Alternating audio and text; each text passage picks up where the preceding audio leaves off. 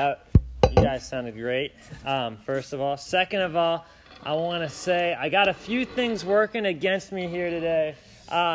If you know me well, you might know, thank you, Ryan, you might know that I have a relatively low spice tolerance. Like low. That chicken was really good. And just, if I'm stumbling over my words, we're going to blame it on that. Also, yesterday, I bit on my lip, I think as hard as humanly possible, without going through.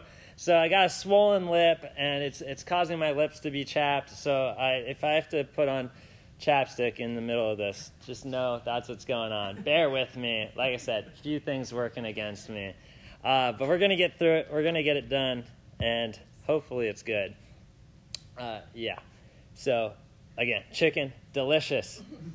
Me, wimp. So, anyway, last week we took a look at names, and specifically whose name you're wearing. Like I said, this is the second week in the Who, What, Where series. And last week, the question is, whose name are you wearing? And we discussed Ronaldo, how he wears a name, how he wears Nike, and we discussed how he has a $1 billion lifetime contract. We discussed how you can only wear one name. For example, Steph Curry can only wear Under Armour, and if he wears something else, he will be dropped from that contract. You can only wear one name. And we discussed lastly how we need to be wearing a name and how that name has to be Jesus, how we need to put on Christ. So we answered the question of whose name are you wearing? And now I want to answer who is wearing you. So the opposite. We discussed whose name are you wearing. Now I want to know who is wearing you. And just the question alone, I think, is a little bit confusing, and it makes me feel like I'm some sort of fashion designer. Oh, who are you wearing today? Apparently that's what people say. Apparently. Just apparently. I don't know that, but that's what I hear. But I want to look at it kind of this way. If I were to come up here and I wore my Cowboys jersey, it would probably be safe to say that I'm a Cowboys fan or that I lost a bet. But I am a Cowboys fan. I have a friend who's a rapper, and by wearing his shirt with his face on it, it's showing that I support him, that I like him, that I want other people to even know about him. When I wear my company logo, it signifies that I represent them. So we know that wearing a name, shows that you're aligning yourself with that name. It shows support. It's often a sign that you helped out in one way or another, like donate $100 to the Dolphins and get a free T-shirt. Free shirt to anyone that volunteers. Or you see a lot of people walk around with I donated blood shirt. I'm sure you guys have seen them, right? Okay, good. I was going to say. It's usually older people. I don't know if you recognize that, but you don't see a lot of young adults running around with I donated blood on the shirt. So the question is, who or what is wearing you? Who or what is aligning with you, supporting you, and helping you? We're going to pray, and then we're going to try to answer that. So, dear God, thank you for your word. Thank you for your truth. I pray that you're able to work through me, you're able to speak through me, that I could make your word known to people, and that you would make your word known to me as well. Even when I mess up, even where I don't know things, I pray that you speak past that, you speak beyond my own knowledge and beyond my own abilities. May your spirit be here, and may it be active. Let us grow towards you. Thank you. Amen. Excuse me. If you have a Bible, you can open it to Isaiah 49, where we'll be spending most of the time. But before we actually get into it, I do want to say I'm excited to talk about this, but I do want you to know that this passage has been interpreted a few different ways, but just because something can be a little confusing doesn't mean that we can't learn from it. And I think overall, no matter how you look at it, I think that it pretty much says the same general thing. So it's going to be starting at 15, verse 15. So Isaiah 49, 15. I have a mouse somewhere. You're on the screen right now. There we go. All right, so I also have it up here. It's going to be 15 and 16. Can a woman forget her nursing child, that she should have no compassion on the son of her womb? Even these may forget, yet I will not forget you. Behold, I have engraved you on the palms of my hands. Your walls are continually before me.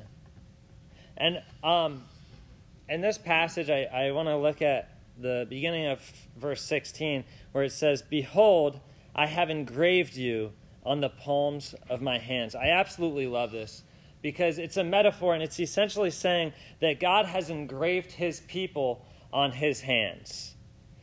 Essentially that he has a tattoo on his hands of his chosen people. Now, this is specifically talking about Jerusalem, but I think that the metaphor is still relevant to us today.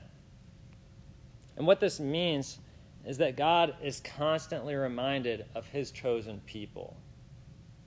Anytime that he goes to pick something up, touch something, reach out, look down, we use our hands constantly. It's like tying a string on your finger or writing a note on your hand so that you can't forget. It makes it so you're constantly reminded about it. Last year or 2 years ago, I challenged you guys to do something where you put tape on your finger or something to remind you to be grateful. And if you did that, you'll know exactly how often you notice something that's on your hand. I looked it up. Do you guys know how many times a day you look at your hand? Like, does anyone have a number that they think it might be?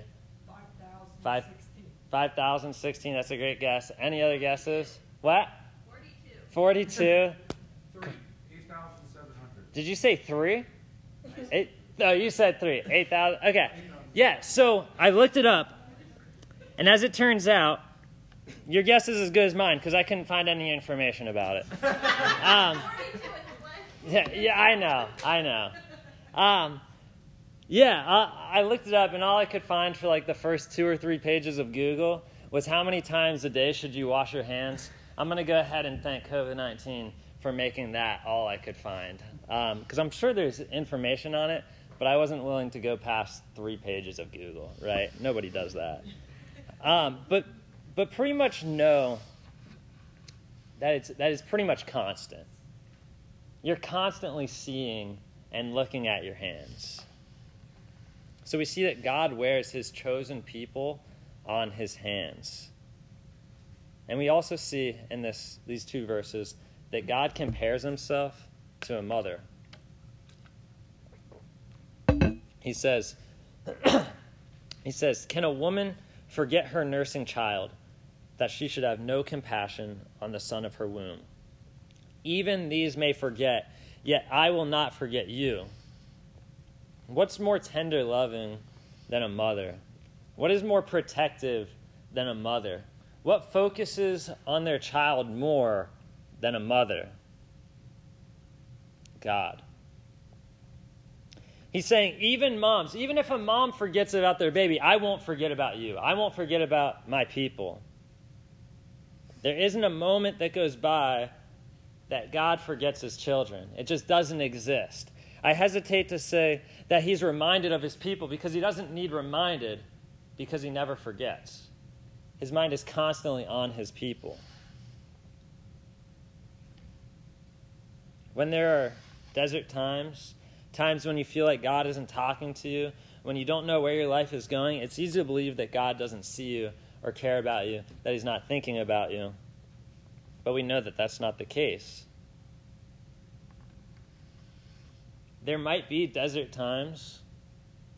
God might let his people wander, but that desert time is a growth time. He doesn't forget about you for 1 second. He doesn't scratch out the plans that he's made for you. He doesn't neglect you. Like a tattoo on your hand, he's constantly reminded of you.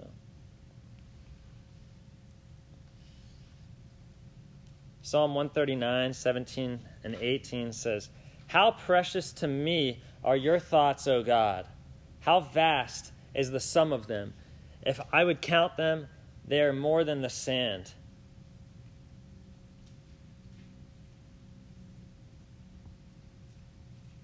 He is constantly thinking about us. And not just constantly thinking about us, but thinking about us with love. It says, "How precious to me are your thoughts." God's thoughts to you, God's thoughts to me are precious. And there is many or more than grains of sand. Now I want to tell you something else about these hands, the hands of the Lord. Better yet, I'm going to let the Lord tell you about his hands. John 10:28 says, "I give them eternal life, and they will never perish, and no one will snatch them out of my hand." Isaiah 41:10 says, "Fear not, for I am with you. Be not dismayed, for I am your God. I will strengthen you. I will help you. I will uphold you with my righteous right hand." Both those verses are talking about God's hands and where we fit into them. A popular saying right now, people are like, "I don't know who needed to hear this, but," well, I'm not going to say that because everyone here needs to hear this. So if you're tuning out, let's bring it back in. You need to hear this. And here's why. Because you're either in a situation currently where you're down, you feel pulled in all sorts of directions, you have questions, and you have thoughts of doubt. You feel lost. So you're either there right now, or you're going to be there. And I want you to hang on to these things. I want you to know these 4 facts that I'm going to give you based on the scripture we just read. Number 1, God has his mind on you, now and always. Not only does he have his mind on you, but he has his mind on you, and those thoughts are precious. So number 1, God has his mind on you. Number 2, if you're a Christian, God has you in his grip. We read that. It said that no one will snatch them out of my hand. And that takes us into number 3, that nothing can take you from that grip. So number 2 is if you're a Christian, God has you in his grip. And number 3 is nothing can take you out of that grip. And then that takes us to the last one, number 4. As long as you're in that grip, which is forever, as we just established, you don't have to worry. Because it says that God is strengthening you, God is helping you, and God is holding you up with his hand. So just to go over that again, and we're going to go over it later as well. But number 1, God has his mind on you. He hasn't forgotten you. Number 2, God has you in his grip. Number 3, nothing can take you out of that grip. And number 4, as long as you're in that grip, you don't have to worry. So not only does God have his people engraved on his hands, he has his people in his hands. We're held by God. It reminds me of a song that you might know. He's got the whole world in his hands. Now I want to tell you one more thing about hands, and they're about Jesus' hands. Those hands, the hands of Jesus, have held the weight of all of your sin, and he has the scars to prove it. One more way that we're carried, that we're worn, is by Jesus carrying your sin and carrying your shame. 1 Peter 2:24 says, "He himself bore our sins in his body on the tree, that we might die to sin and live to righteousness. By his wounds you have been healed." He carried your sins and my sin The sin of the world was placed on Jesus, and he wore it. And he forgave it. I feel like it was kind of a switch to go from like, oh, God has precious thoughts of you. God has you in his hand. God is holding you up with his hand, to Jesus on the cross. But we can't separate them, because even though it's not cute, it's sometimes not easy to think about our sins being sent to Jesus on the cross. It's absolutely critical, because it says, by his wounds you have been healed. Without the nails in the hands of Jesus, we can never make it to the hand of the Father. Without our sins being carried by Jesus, we can't be carried by God. So who wears you? Who wears your shame? Who's holding you? Because if you're looking for forgiveness in any other way than Jesus, you're never going to find it. There's no forgiveness without the blood of Jesus. If you're looking to be held by anyone, by any hand other than the hand of God, you're always going to be let down. In fact, you're not going to be let down, because no other hand can pick you up.